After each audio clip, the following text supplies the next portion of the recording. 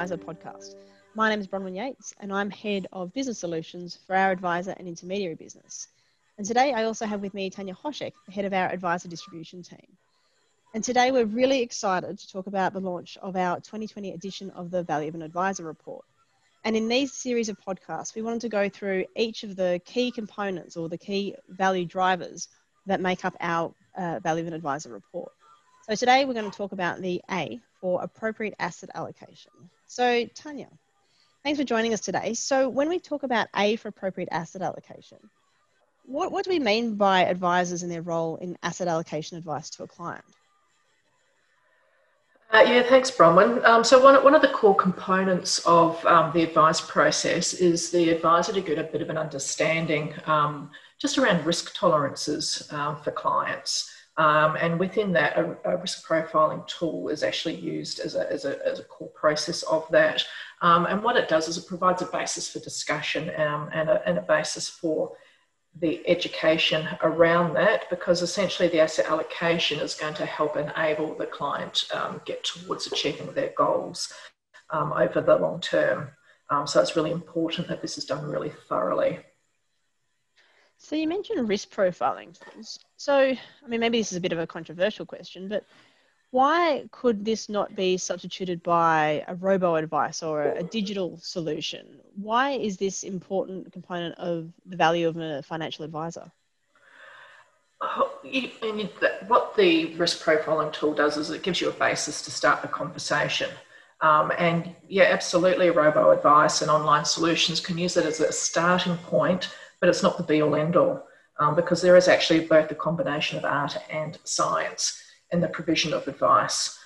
And the risk profiling is the starting point, and it helps with educating clients around, okay, so you might have someone that's in their 30s that say that they're actually very risk adverse and they don't really want to get invested in things that are highly volatile. But then, as we know, working in this industry, that at that age, they've got plenty of time ahead of them. But then the funny thing is often a lot of those people, and this is supported by a Deloitte study that was out, that even though they say that they're cap stable investors, they're still looking for 10% plus per annum returns. So risk profiling as a starting point is super important, but it's the next step is actually talking about what the goals are. And that's certainly the one area that advice well and truly helps with over and above just that sort of robo-advice risk profiling start.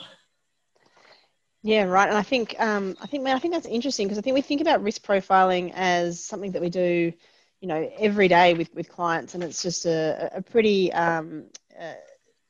essential, but you know, everyday part of the process that we do with our clients.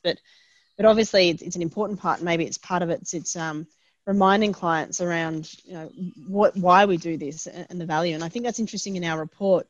We aim to quantify key elements of these value drivers, or these elements that we say contribute to the value of a financial advisor. And for A for appropriate asset allocation, we've quantified that at 0.9%.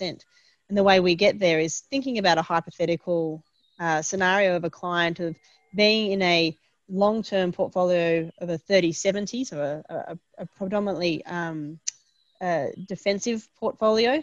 Like you say, an example of the Deloitte report of having these under 35-year-olds wanting to be cap stable investors, but really with their investment time horizon and whether they should be in a 70-30 portfolio, for example. You know, we saw that over 20 years of $100,000 invested, even up until this year with all the volatility, you know, they would have lost out of $85,000 of investment earnings over that time. So, yeah, we forget, I think, that risk profiling, it's an early and a somewhat simple step, we think. But, yeah, it's good to remind clients, I think, around the value of being in the right asset allocation. Absolutely. Well, if you think about that missed opportunity set of even that example that you used of that sort of 85,000, I mean, that's an extra 1 to 2 years of income in retirement. And that can make a meaningful difference. Absolutely. So when we talk about how we help advisors articulate their value to the client, and particularly around setting an appropriate asset allocation, things like risk profiling and even asset allocation, they're quite industry-oriented terms or even technical in the eyes of a client. How can advisors present this value in a way that a client might actually understand and appreciate this value a bit better?